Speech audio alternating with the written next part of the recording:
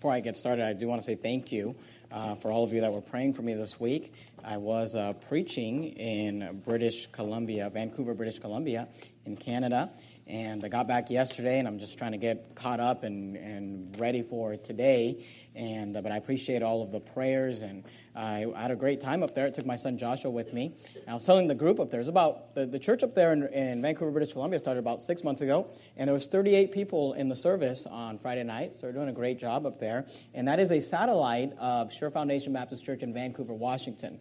Now, if you remember, we started Sure Foundation Baptist Church in Vancouver, Washington, and now they've turned around and started a satellite in Vancouver, British Columbia. I was telling them I felt like I'm visiting grandchildren. I hope that we get some credit and some rewards for that in heaven. But we're there. But I appreciate your prayers and thank you very much. We're there in James chapter number 1. If you remember last week, we started a series called Tongue-Tied, and we're learning some biblical principles for the proper use and control of our words. And usually when we think of the word tongue-tied, we think of maybe like a speech impediment or the inability to get words out. This series is the exact opposite. It's not about the inability to get your words out. It's about sometimes our very excessive ability of getting too many words out. And we are learning about controlling our words and controlling our tongues. If you remember last week, you're there in James chapter 1. If you look at verse 26, we saw this verse last week. It says, if any man among you seem to be religious. We talked about the fact that if you want to be a mature person, and if you want to be a religious person, if you want to be a person that people would look at and say, there goes a person of faith, there goes a person with a testimony of Christianity, part of that means you're going to have to learn to control your tongue. Because he says, if any man among you seem to be religious, and bridleth not his tongue, he deceiveth his own heart, this man's religion is vain. And if you remember last week, we started with a sermon called A Bit for Your Mouth. And we went through and found some biblical bits for our mouth. Because James talked about the fact that we put bits in the horse's mouth to be able to control the entire animal. In the same way, if we can learn to control our tongues, we will learn to control ourselves and our lives. And I'm not going to repreach last week's sermon, but if you remember, we talked about the fact that we should control our words by making sure that when we do speak, that we follow these principles and that we ask ourselves this question. I hope you remember what the questions were. Is it true? Is it kind? Is it necessary? Is it true? Is it kind? Is it necessary? In this sermon, we're going to talk about before the words even get out of your mouth. Because here's what I know about you, and I don't know all of you. I got the report that I got just right now. We have 197 people in church this morning, and I appreciate that, and I praise God for that. But with 197 people in church this morning, here's what I know. I don't know all of you personally. But though I don't know you personally, I know this about you. If you've lived for any length of time, you have had a moment in your life where you wish that God would have given you a rewind button for your tongue. Isn't that true? Sometimes we'll say things and we'll wish at that moment, once the words come out of our mouth, once they penetrate the ears and the heart and the mind of the other individual, we wish immediately that there was a way to just kind of pull out a remote control for our mouth and hit the rewind button and just kind of have those words come back in. And unfortunately, God has not given us a rewind button for our tongues, but He has given us a pause button. He's given us the ability to be able to stop the words before they even come out. Now, last week we talked about once they do come out, make sure they are true, they are kind, and they are necessary. This week we're going to talk about some strategies for keeping the words in, for keeping them at bay before they come out. Now, you're there in James chapter 1. I'd like you to look at verse 19, and this is kind of our text for this morning. But I want you to notice the very practical advice that James gives. Now, before you look at verse 19, look at verse 18, because I want you to notice that it has to do with your Christian walk, and it has to do with your Christian life. In verse 18, he says this, of His own will begat He us with the word of truth, that we should be a kind of first fruits of His creatures. This is referring to salvation, that God begat us and that we are saved through the word of truth. Notice the context, verse 19. He says, wherefore? He says, for that reason, or for this reason. For what reason? Because of the fact that you're saved. If you're saved this morning, because of the fact that you're a Christian, he says, wherefore, my beloved brethren, let every man, and I want you to notice the advice given by James here. He says, let every man be, notice what he says there in verse 19, swift to hear, slow to speak, slow to wrath. He says, swift to hear, slow to speak, slow to wrath. Now, I'd like you to keep your place there in James chapter 1 and go with me to the book of Proverbs. If you open your Bible just right in the center, you'll more than likely fall in the book of Psalms. And the very next book after Psalms, you've got the book of Proverbs. Proverbs chapter number 12. Today we're going to learn about being swift to hear, slow to speak, slow to wrath. And here's what we need to understand is that our words can be extremely hurtful. Our words can be extremely hurtful towards those who we leverage our words against. Are you there in Proverbs 12? Look at verse 18. Proverbs chapter 12 and verse 18 says this, there is, notice the wording, there is that speaketh. He's saying there are some people that when they open their mouths, when they speak, there is that speaketh like the piercings of a sword. He says there are some people that when they speak, or when they speak to you, their words will pierce you like a sword. Their words will pierce you like a knife or like a dagger. He says, there is that speaketh like the piercings of a word, but the tongue of the wise is health. And here's the truth, and we know this to be true. We teach our children, we tell our children, sticks and stones will break your bones, but words will never hurt you. But the truth of the matter is that adage is not always necessarily true, because you know and I know that words can be extremely hurtful. In fact, the Bible says that there are some people that when they speak like the piercings of a sword. And I'm not trying to bring up some bad emotions or some bad memories, but honestly, some of you had parents like this, who when they speak like the piercing of a sword. Some of you are maybe married to an individual like this, that when they speak, their words will pierce you and penetrate you and hurt you like the piercings of a sword. You're there in Proverbs 12. Go to Proverbs chapter 18. Just flip a few pages over. Proverbs chapter 18. And here's what we need to understand. Our words are extremely powerful. Our words can be hurtful and they can be leveraged to hurt others, but our words can also be powerful.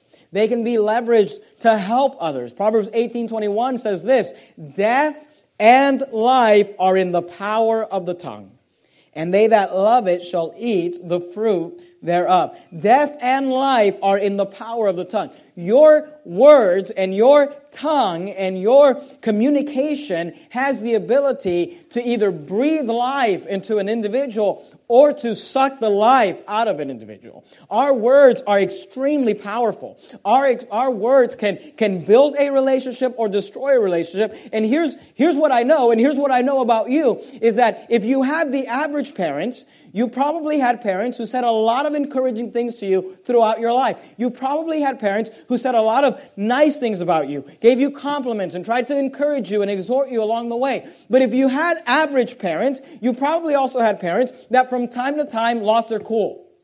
From time to time got in the flesh. From time to time said something hurtful. And here's what's interesting, is that your parents and my parents could say 100 encouraging things, very nice things, complimentary things to us, but isn't it true that what we often remember is those words that hurt us so deeply? Isn't it true that your wife or your husband can say all sorts of nice and positive things to you, but oftentimes when a conversation is had and we bring up a conversation that happened 8 years ago, we don't usually bring up the conversation. Do you remember 8 years ago when you told me that I looked really nice in that dress? That's not usually what we say. You remember 9 years ago when you said to me that you really appreciated the fact that I provided for you and the children? No, what do we say? Do you remember 8 years ago when you said, and it was hurtful words? Do you remember 9 years ago, 10 years ago? Do you remember I've never forgotten when you said. And the reason for that is because death and life are in the power of the tongue. Because there is that speaketh like the piercings of a word. And the exhortation for all of us is this: because our words are so powerful, we must be swift to hear, slow to speak, slow to wrath. We must be swift to hear, slow to speak, slow to wrath. Now I want to talk about that first phrase there, swift to hear. What does that mean? And you're there in Proverbs. Keep your place in Proverbs. We're going to go back and forth between James and Proverbs a lot, but I'd like you to go to the book of Joshua. Joshua chapter number 22. Joshua chapter 22. If you start at the beginning of the Old Testament, you have Genesis, Exodus, Leviticus, Numbers, Deuteronomy, Joshua. Joshua chapter 22. What does that phrase, swift to hear, mean? The word swift means quickly or promptly. It means to do something fast. Now, when James says be swift to hear, the idea is not that you are to be fast to hear, because your ability to hear someone is dependent on the pace of their speech. If they speak quickly, then I can listen quickly. If they speak slowly, then I'll listen slowly. When James says be swift to hear, he's not talking about the fact that you should be fast to listen, or that you should listen faster, excuse me. He's not telling us that we should listen faster. What he's saying is that we should be fast to listen. He's not saying, I want you to listen quickly, or listen swiftly, or listen fastly. What he's saying is, I want you to be fast, and I want you to be swift, and I want you to be quick to hear. And here's the truth. God gave you 2 ears and 2 mouths. I believe the reason for that is because He wanted us to do twice as much listening as we do speaking. But yet, oftentimes, we are trying to do more speaking than we are listening. And sometimes we do this, and you may have had experience with this. You ever had a conversation with someone where you felt like the other person was not necessarily listening to you? They were just kind of waiting for the moment when they can say what they want to say. They're kind of just waiting for you to take a breath so that they can jump in and say, and they're not really listening to what you are saying. But James tells us when it comes to our relationships, when it comes to our relations with our spouse, with our children, with co-workers, with employees, with other church members, he says we ought to be swift to hear, slow to speak, slow to wrath. He says we ought to be swift, we ought to be fast, not listening fast, but we have to be fast and swift and quick to listen. And you say, well, why would we do that? What is the point of that? What is the accomplishment? And here's the point, and I want to illustrate this to you from a story out of Joshua 22. The point is this: being swift to hear means that you don't jump to conclusions. Being swift to hear means that you take the time to process the information. You take the time to listen to all the entire story. You take the time to get all of the facts, to get all the details, that you don't just listen and hear for what you're wanting to hear, and then you move forward with inadequate information. Are you there in Joshua 22? I want you to notice an example of this in the Bible. I've referenced the story a lot. I think it's a very interesting story when it comes to human relationships and how we deal with others. But I want you to notice verse 11. The Bible says this: and the children of Israel heard say. Do you see those 2 words, heard say?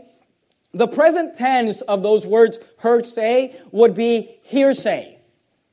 So the children of Israel heard some hearsay. They heard some rumors. They heard some accounts. They heard some stories. They didn't have all the details. They just kind of heard some things. They were privileged to, they were privy, to some hearsay. Notice what it says. Behold, the children of Reuben and the children of Gad and the half tribe of Manasseh. And I don't want to develop this whole story. Here's all you need to know. The children of Israel have conquered the land. The land of Israel is divided into 2 parts. Part of it is on the east side of Jordan. Part of it is on the west side of Jordan. Most of the children of Israel are on one side, but 2.5 tribes are going to go to the other side of the Jordan. The children of Reuben, the children of Gad, the half tribe of Manasseh. Notice what it says. Behold, or look verse 11. And the children of Israel heard say, behold, the children of Reuben and the children of Gad and the half tribe of Manasseh have built an altar. Now, if you remember, God had commanded Moses to build an altar for the children of Israel. And they got some hearsay that the children of Reuben, the children of Gad and the half tribe of Manasseh, they went to their side of the land and they built an altar over against the land of Canaan in the borders of Jordan at the passage of the children of Israel. And when the children of Israel heard of it, heard of what? The hearsay, the rumors, the stories, people were talking. Can you believe? The 2.5 tribes, they got over to the other side of Jordan. The first thing they did when they got there is they built an altar. And they heard these rumors, and they heard these stories, and they heard this hearsay. And when the children of Israel heard, the whole congregation of the children of Israel gathered themselves together at Shiloh to go up to war against them. And here's what they're doing. They're going to go to war against their brothers based on some unverified hearsay. Some things they've heard. Some rumors that have been rumbling.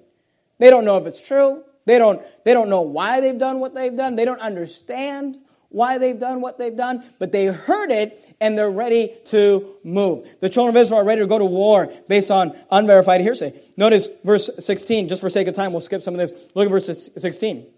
They begin to make accusations and to assign motives on unverified hearsay. Be very careful about hearing something.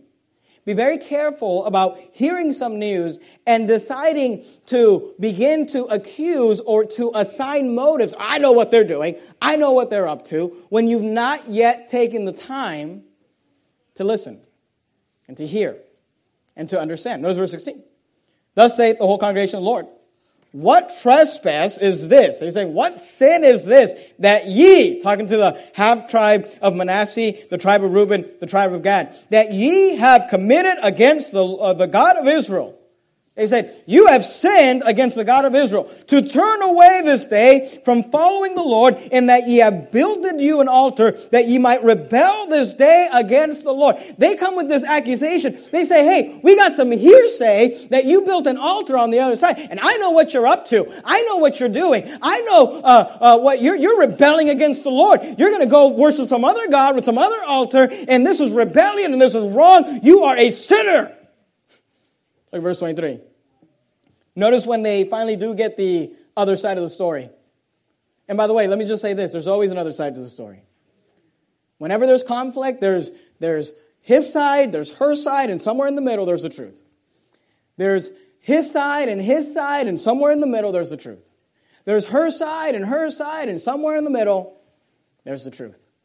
And here we get the other side of the story, verse 23. Notice what it says. It says that we, now this is Reuben, the Gad and the half-tribe Manasseh speaking. They said that we have built us an altar to turn from following the Lord, or if to offer thereon burnt offerings or meat offerings, or if to offer peace offerings thereon, let the Lord himself require it. They said, look, they're saying, hey, if it's true, what you're saying that we're doing is true, that we built an altar to forsake the altar of the Lord that Moses built, and that we built an altar and we're going to sacrifice our own side. They said, if that's true, then you know what? Let the Lord himself require it. And if we have not, verse 24, and if we have not rather done it for the fear of this thing, they said, actually, we built an altar for a different reason.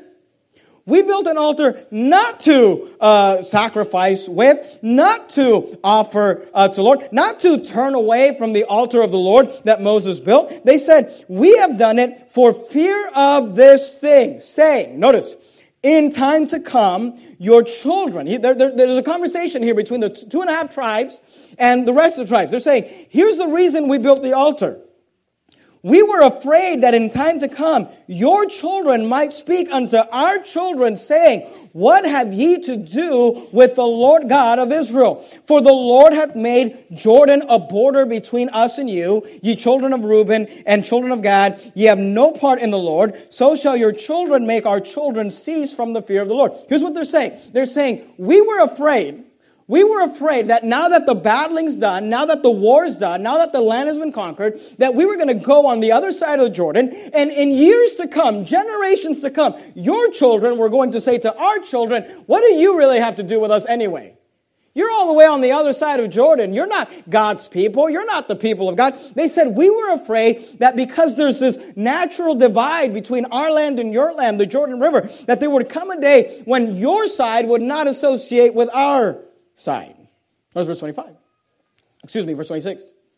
Therefore, they said, for that reason we said, let us now prepare to build us an altar, not for burnt offerings, nor for sacrifice, but that the altar may be a witness between us and you, and our generations after us, and that we might do the service of the Lord before him with our burnt offerings and with our sacrifices and with our peace offerings, that your children may not say to our children in time to come, ye have no part in the Lord. They said, we built an altar. We didn't read the passage, but they said, we built an altar to see to. It's an altar that looks just like the altar Moses built, but it's not for sacrifices. It's not to burn offerings. It's not to worship any God. It's just there to be able to show people, hey, there's a connection between the group on this side of Jordan and the group on that side of Jordan.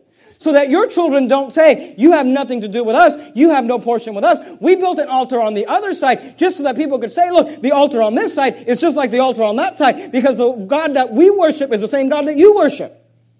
And here's all I'm trying to tell you, and all I want you to understand is there was a reason that the children of Gad and the children of Reuben and the half-tribe of Manasseh, because of their situation, because of their circumstances, because of where they happened to be in life, where God had given them the land, there was a reason why they chose to do what they did that the children on the other side of the river simply did not understand. And here's all you need to get. Everyone, whether they are right or whether they are wrong, has a reason for why they are doing what they are doing. And sometimes what we need to do in times of conflict is to simply slow down and seek to understand. It's to simply slow down and say, you know what, before we go and get all the swords and the shields and the spears and we go out into battle, why don't we just assume, let's just give them the benefit of the doubt that there is a reason why they are doing what they are doing. I don't see that reason. I don't understand that reason. But maybe because of where I live, maybe because of my circumstances, maybe because of my life, I don't have the same needs or the same fears or the same concerns that they have. But I'm going to assume that if they are saying this, or they are doing this, or if they are choosing this, they've got a good reason why they are doing that. And before I judge them, and not that there's anything wrong with judging, because the Bible says to judge righteous judgment. But there is something wrong with judging when you don't seek to understand what you are judging. And because of this, James says, hey, you know what? Let's be swift to hear. Let's be quick and fast to listen. Before we open our mouths, before we give our decree, before we make our judgments, let's be swift to hear. Let's try to understand. Because everyone, whether they are right or wrong, everyone has a reason for why they do what they do. Notice verse 28. Look at how the whole thing resolves itself. Once they understand them, once they took time to listen, once they were swift to hear, verse 28, therefore said we, that it shall be when they should so say to us or to our generations in time to come, that we may say again, behold, the pattern of the altar of the Lord, which our fathers made, not for burnt offerings, not for sacrifices, but it is a witness between us and you. They said, look, we didn't do it for burnt offerings and sacrifice. We did it for it to be a witness. Verse 29, God forbid that we should rebel against the Lord, and turn this day from following the Lord to build an altar for burnt offerings, for meat offerings, for sacrifices, besides the altar of the Lord our God that is before the tabernacle. And when Phinehas, the priest, and the prince of the congregation, and the heads of the thousands of Israel, which were with them, notice, heard the words. They went from hearsay to verified understanding. Let me understand where you're coming from. Let me understand what you're doing. Let me understand why you're doing it. Notice, when they heard the words that the children of Reuben and the children of Gad and the children of Manasseh spake, notice, it pleased them.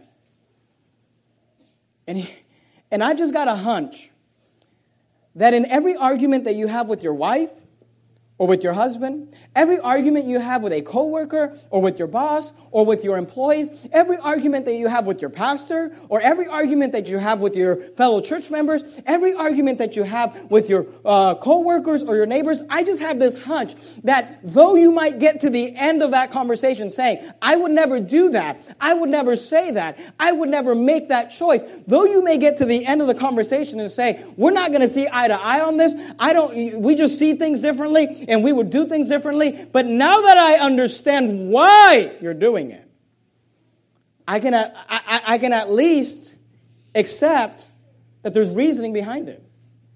I can accept the fact, instead of just me imposing my thoughts is that you hate us. My thoughts is that you're rebellious. My thoughts is that you just want to fight against us. But now I see that your actual motivation was unity. And you have a fear, whether it's founded or not, that because of where you are and because of where we are, there might come a day when you are not seen as one of us. And here's all I'm saying. We must be swift to hear. We must be swift to hear. We must be fast to listen. Not necessarily that we must listen fast, but we must give listening the priority. Can you go back to Proverbs? Go to Proverbs chapter 18. Proverbs 18. That story illustrates that for us. But I want you to notice the principles found in Scripture. Proverbs 18, verse 13. Proverbs 18, verse 13 says this. Notice what the Bible says. Children of Israel could have avoided an entire drama series there in Joshua 22 if they would have known Proverbs 18:13. The Bible says this: "He that answereth a matter before he heareth it, it is folly and shame unto him." And here's the point: when it comes to relationships and communication, we must be swift to hear. We must give a priority to understanding. We must seek to understand. We must seek to understand. That doesn't mean that there might not come a judgment. That doesn't mean that there might not come a disapproval. That doesn't mean that there might not come a conflict where you say, well, I just don't see it that way. I don't agree with you. I don't think that's the right way to do it. I wouldn't do that. I wouldn't say that. I wouldn't go there. I wouldn't make that choice. But now that I know why you're doing it, at least I can understand the motives behind it. So you say, Pastor, how can I keep from those moments when I put my foot in my mouth? When I allow things to come out of my mouth and I realize afterwards that I spoke too soon. And I realize afterwards that I said too much. And I realize afterwards that I didn't have all the details. I didn't know all of the information. I didn't get all of the info. I didn't understand what they were going through. I didn't understand what they were thinking about. And I said something and it was hurtful and it was wrong and it was mean. How can I avoid those moments when I wish I had a rewind button, but I don't? You say, how can I avoid those moments? Here's how you can avoid it. If you commit in your heart to, before you open your mouth, be swift to hear. Before you give your judgment, make sure that to the best of my ability, I want to understand the situation. I've had to learn this the long way. The long way, good night, the hard way, and the long way. I've been learning this the hard way as a pastor. As a pastor, oftentimes I have to kind of be the referee between conflicts and situations. I've learned the hard way that sometimes an individual will come to me and they'll say, Pastor, just want to let you know, X, Y, and Z, this happened, whatever. And I'll be like, they did what? I can't, but that is so wrong. And I go and choose somebody out and it's like, well, did they tell you that? Well, no, they left that part out. I've had to learn that as a pastor. Sometimes people come to me with situations and I say, hey, thanks for telling me that. Let me do my best to get the full story. Let me do my best to get all of the details. Let me do my best to get the other side of the story. Let me do my best to think about it, to pray about it. Why? Because we often make mistakes, and you know this is true. The times that you've had to go to your wife to apologize, the times that you've had to go to your husband to apologize, the times that you've had to go to your children. And look, there is power in going to your children from time to time to apologize.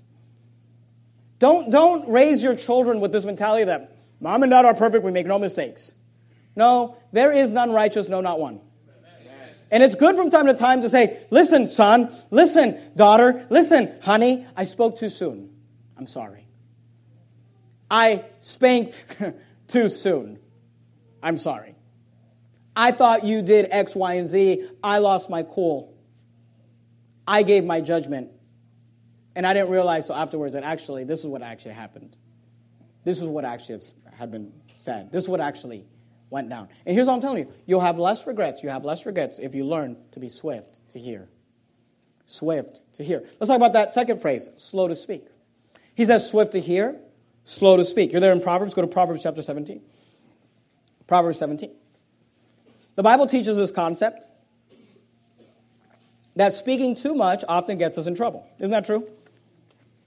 Speaking too much often gets us in trouble. Proverbs 17, verse 27. Notice what the Bible says. He that hath knowledge, here's what that means. Let me give you what the Greek means. The guy that's smart. I'm just kidding. I don't know what the Greek means. But it says, he that hath knowledge, here's what he's saying. If you're smart,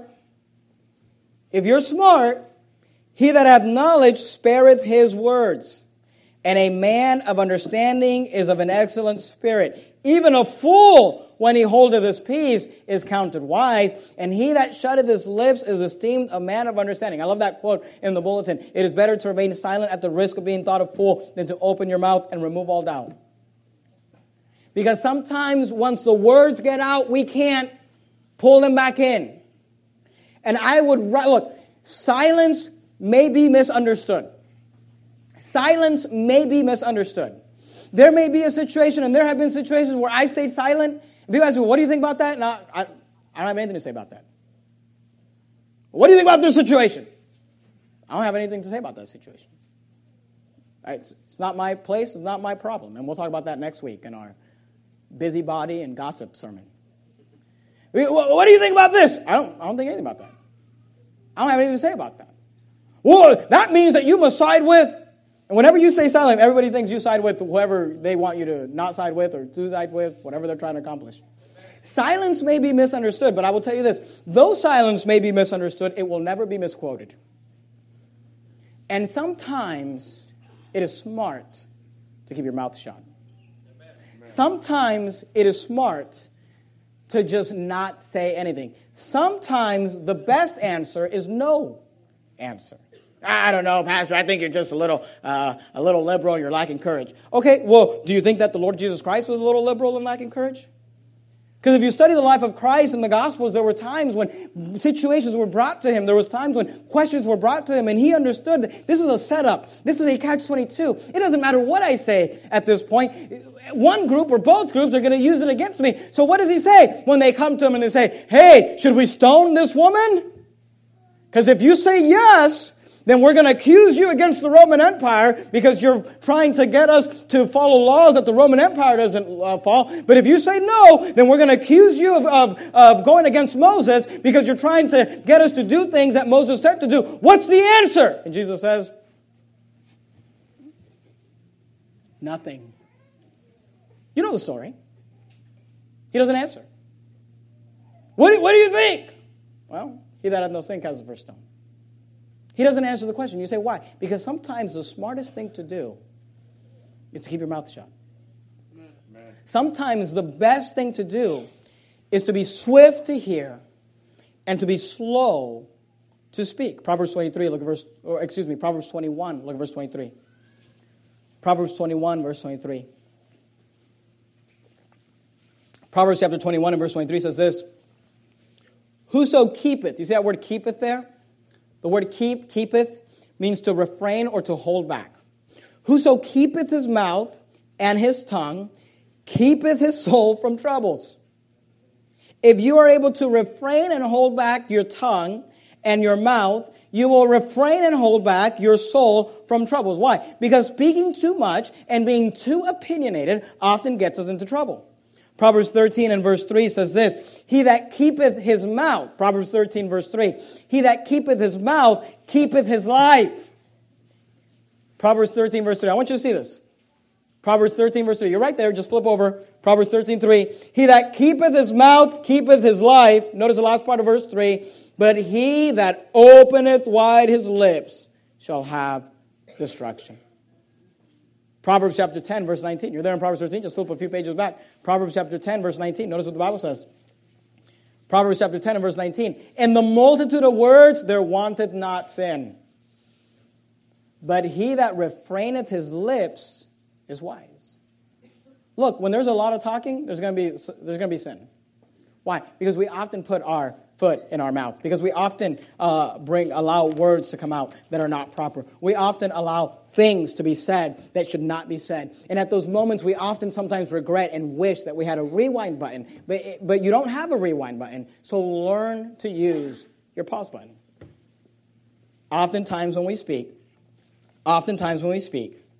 we get ourselves into trouble. Go to Proverbs chapter 15. Proverbs chapter 15. We're looking at passage in Proverbs. Should be fairly easy. You're there in Proverbs 10. Just flip a few pages over. Proverbs 15. When we speak too much, we often get ourselves in trouble. You say, okay, so what do we do? Here's what we do. We learn to speak. We learn to speak only after we have thought out what we are going to say. We learn to speak only after we have thought out what we are going to say. Proverbs 15 and verse 2. Notice what it says. The tongue of the wise useth knowledge aright. A wise person uses their tongue with knowledge. They do not speak without knowledge. They do not speak without understanding. You need to give me an answer. I can't give you an answer for that right now because I don't know enough. I don't have all the facts. I haven't heard the entire story. The tongue of the wise useth knowledge aright. Look at verse 28. The heart, same chapter, Proverbs 15:28. The heart of the righteous studieth to answer. The righteous person doesn't just answer, let me give you my opinion, let me tell you everything I think. No. You know what a righteous person does? They take the time to study, to answer. You know, you study for a test. I'm going to be tested on this, I better know all the information. A smart person will say, you know what, before I open my big mouth and say something I'm going to regret, I'm going to take some time to think and study and be diligent. Because the heart of the righteous studieth to answer, but the mouth of the wicked poureth out evil things. Proverbs 29, verse 11. And this is an issue that we have in our culture in the United States of America today, is that in our culture in 2019, it has become a virtue to be an idiot with your words. You will meet people who will say the craziest things, the most hurtful things, the most annoying, rude, disrespectful things. And they'll say, well, I just tell it like it is. Like it's some sort of a virtue. I'm just the type of person, I just tell the truth. I just tell the truth all the time.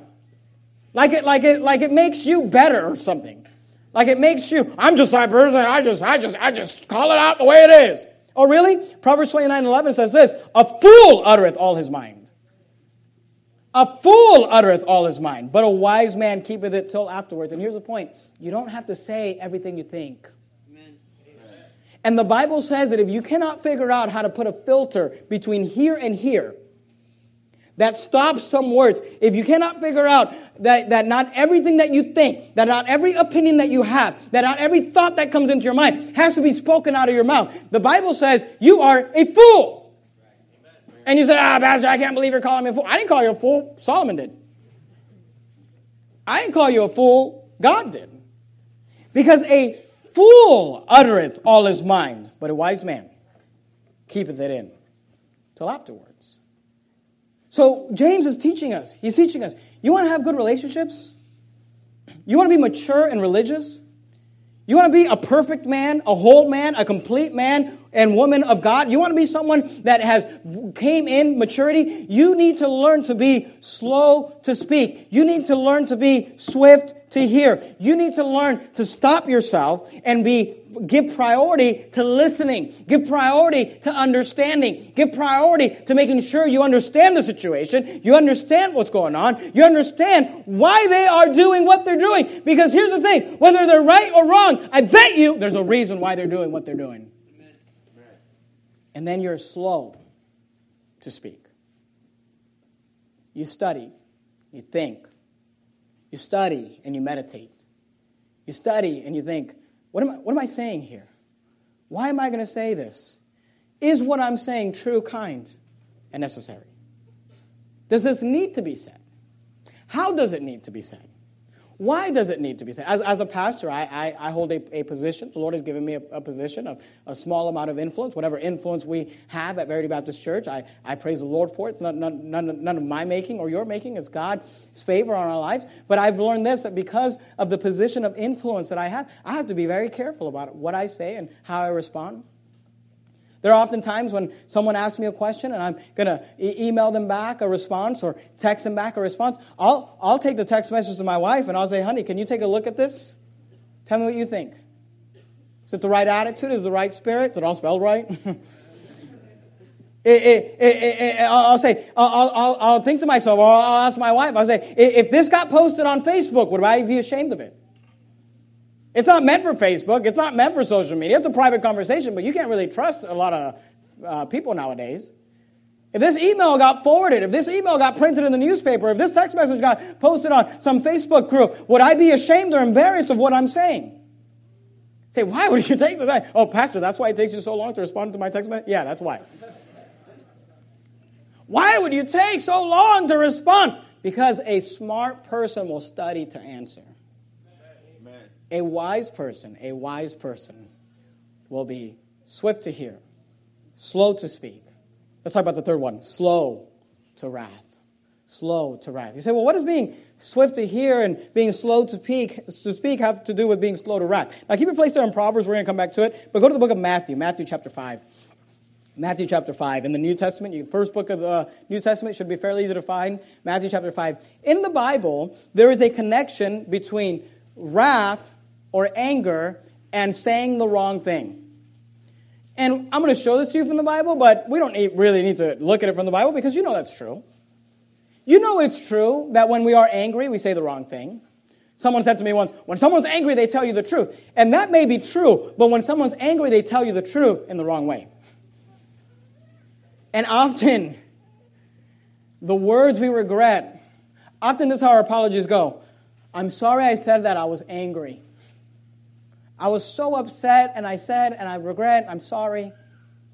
And we'll say, it's because I was angry, it's because I was mad, it's because I was upset. Here's why. Because the wrong words are often connected with the wrong attitude, the wrong spirit, and an angry or wrathful spirit. Are you there in Matthew chapter 5? Look at verse 22. Notice what the Bible says. There's a connection between wrath and the wrong words. Matthew 5:22. But I say unto you that whosoever is angry. Now, let me say this. There's nothing wrong with being angry.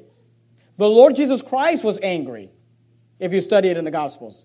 God is often angry. Nothing wrong with being angry. The problem that we have as human beings is that often when we are angry, we lose our control and our anger leads us to sin.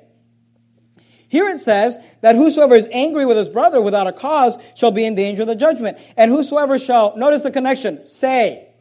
See how it says they're angry and that comes out in their words.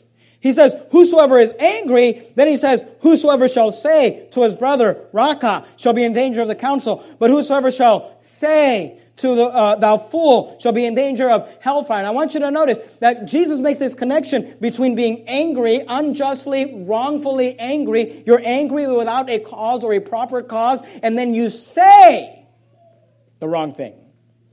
You say the wrong thing.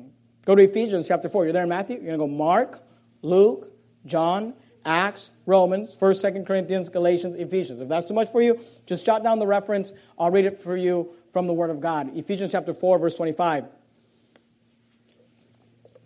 I want you to notice the connection between wrath and the wrong words. Wrath and the wrong words.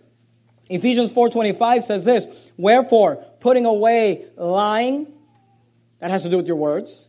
Speak every man truth, that has to do with your words, with his neighbor, for we are members one of another. So notice, Ephesians 4:25, the verse has to do with words. Putting away lying, the wrong type of words, and making sure we use the right type of words. Speaking every man truth with his neighbor. Notice verse 26, here's the context, be ye angry and sin not. Why would he connect the wrong type of words and the right type of words with being angry? Because wrath is often associated with wrong words. He says, be careful with your words and be careful with your wrath. He says, be angry and sin not. And again, that proves you can be angry and not sin. Jesus was angry when he cast out the people making merchandise of the house of God, but he did not sin. The problem with us is that we often allow our anger to lead us into sin because we lose control of our tongues. Be ye angry and sin not. Let not the sun go down upon your wrath. Go to Colossians chapter 3. You're there in Ephesians? You got Philippians, Colossians. Ephesians, Philippians, Colossians. Colossians chapter 3. Look at verse 8. Colossians chapter 3. Look at verse 8. Colossians 3:8 says this, but now ye also put off all these. He's telling you, hey, put these things off. Don't put this on. It's like a garment that you put on. He said, don't put on the garment of anger, wrath, malice, blasphemy, filthy communication. Notice, anger having to do with wrath. Wrath having to do with wrath. Malice having to do with wrath. Blasphemy having to do with your words. Filthy communication out of your mouth having to do with your words. Why does he connect these two? Here's why he connects these two. Because it is often when we are angry and wrathful when we say things that we regret. So he says, let every man be swift to hear, slow to speak, slow to wrath. You say, well, how can I go back to Proverbs. We're going to look at 4 references in Proverbs and we'll be done. They're all in Proverbs, so you can get back to Proverbs. If you kept your place in Proverbs, go back there. In the center of your Bible, book of Psalms, right after Psalms, you got Proverbs. We're going to look at 4 places in Proverbs. We'll finish up. Say, how can I keep from getting angry? Sometimes I get so angry. Here's how you do it. You're swift to hear and slow to speak. You're swift to hear and you're slow to speak. Because here's what I know. You may not agree at the end of the conversation. You may not see eye to eye at the end of the conversation, but you will probably not be angry if you can see where they're coming from. You will probably not be angry if you can understand the reasoning. You will probably not be angry. You might still say, I would never do that. I would never go there. I don't think we should do that. I don't think you should do that. But you will probably not be upset if you can at least understand why they are doing what they are doing, because everyone, whether they're right or wrong, does everything for a reason. You will also probably not be angry if you wait. We often criticize when they make you wait to get a gun.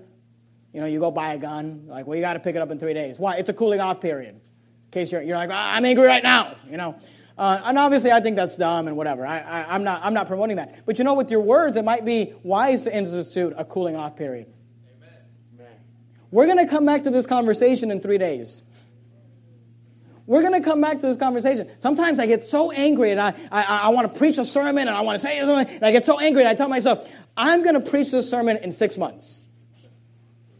And 6 months later or 8 months later, it just doesn't come out as angry. Why? Because when we are swift to hear and when we are slow to speak, we will often be slow to wrath. We will not be upset. We will not be angry. And if you can learn to not speak out of anger, you will learn to not regret your words. Proverbs 14, verse 29. Notice what the Bible says. Proverbs 14, 29. He that is slow to wrath, how can I be? I'm just on a hair trigger, Pastor. I've got a short fuse. I get angry a lot. I get mad. Notice, he that is slow to wrath is of great understanding. The more understanding you have, the slower you'll be to wrath. But he that is hasty of spirit exalteth folly. He that is hasty of spirit exalteth folly. Proverbs 17, verse 27. He that hath knowledge spareth his words, and a man of understanding is of an excellent spirit. You know how you can have an excellent spirit? Seek to understand. You may not agree. You may not agree, but you can maintain an excellent spirit if you seek to understand. So how can I seek to understand? Stop talking and listen. Because when we argue with people and when we have conflict with people, the truth is that we're not getting what we want, they're not getting what they want, but we all want the same thing. Isn't that true? From whence come wars and fightings among you? Come they not hence, even of your own lust that war in your members? Here's what I know. I will get mad when I feel like you're not listening. But they often are mad because they feel like I'm not listening. And doesn't the Bible say that we should treat people the way we'd like to be treated? So if you want her to slow down, if you want him to slow down, if you want them to slow down, if you want them to take time, if you want your parents, if you want your siblings, if you want your coworkers, if you want your boss, if you want your pastor, if you want your spouse to just seek to understand, then why don't you take the time to seek, to understand? Because when we are swift to hear and slow to speak, we will be slow to wrath. Go to Proverbs chapter 15. The process of being slow to wrath is to seek to understand. The purpose of being slow to wrath is to answer properly. Proverbs 15:18 says this, a wrathful man stirreth up strife, but he that is slow to anger appeaseth strife. People that are slow to anger, they calm things down. Jesus said, blessed are the peacemakers. We're not to come into situations and there's already conflict and we're just going to there's already a little bit of a fire. Remember, the tongue is a consuming fire. It's a tongue, a little fire kindles such a matter, James tells us. We don't need to come into hostile situations and pour gasoline. We need to be slow to wrath that we might appease strife. Proverbs 15 and verse 1. You're there in Proverbs 15. Look at verse 1. A soft answer turneth away wrath, but grievous words stir up anger. We're learning about being tongue-tied. This thing is untamable. It's out of control. And I need to tie that thing up and learn to control it. I need to lasso it and put a bit in there. And last week we learned about making sure that when the words come out, remember, let no corrupt communication proceed out of your mouth. But that which is good to the use of edifying, that it may minister grace unto the hearers. Last week we learned that our words need to be true, kind, and necessary. Is it true? Is it kind? Is it necessary? I repeated it a lot last week because I'm hoping you'll remember it. In fact, I preach this a lot, this concept. If you come to our church for any length of time, you've heard me say, is it true? Is it kind? Is it necessary? Is it true? Is it kind? Is it necessary? You say, Pastor, why do you repeat yourself a lot? Because I want you to learn it. Because I want you to remember it. Because I want you, when you're home on Sunday night and you're in the midst of a big fight, you just hear these words in your mind. Is it true? Is it kind? Is it necessary? Like somebody turn Pastor Jimenez off. Turn that sermon off. Is it true? Is it kind? Is it necessary? But I want you to remember these words. Swift to hear, slow to speak, slow to wrath. Swift to hear, slow to speak, slow to wrath. We need an answer. Swift to hear, slow to speak, slow to wrath. What do you think? Swift to hear, slow to speak, slow to wrath. You will have less regrets. You will have less conflict. You will be happier and you will look smarter if you are swift to hear, slow to speak, slow to wrath. Let's bow our heads and have a word of prayer. Heavenly Father, thank you, Lord, for your word. Thank you for these great passages in Scripture that teach us about relationships. Lord, thank you for the fact that you give us a book that not only teaches us doctrine and teaches us holiness and teaches us how you want us to live our lives, but you give us a book that teaches us how to have relationships, how to treat others, how to deal with one another, and how to one another. And Lord, I pray you'd help us. I pray you'd help us to remember, is it true, is it kind, is it necessary? I pray, Lord, you'd help us to remember to be swift to hear, slow to speak, slow to wrath. We pray that you would help us. Help us, Lord, to learn to control and to tame, to bridle our tongues. In the matchless name of Christ we pray. Amen.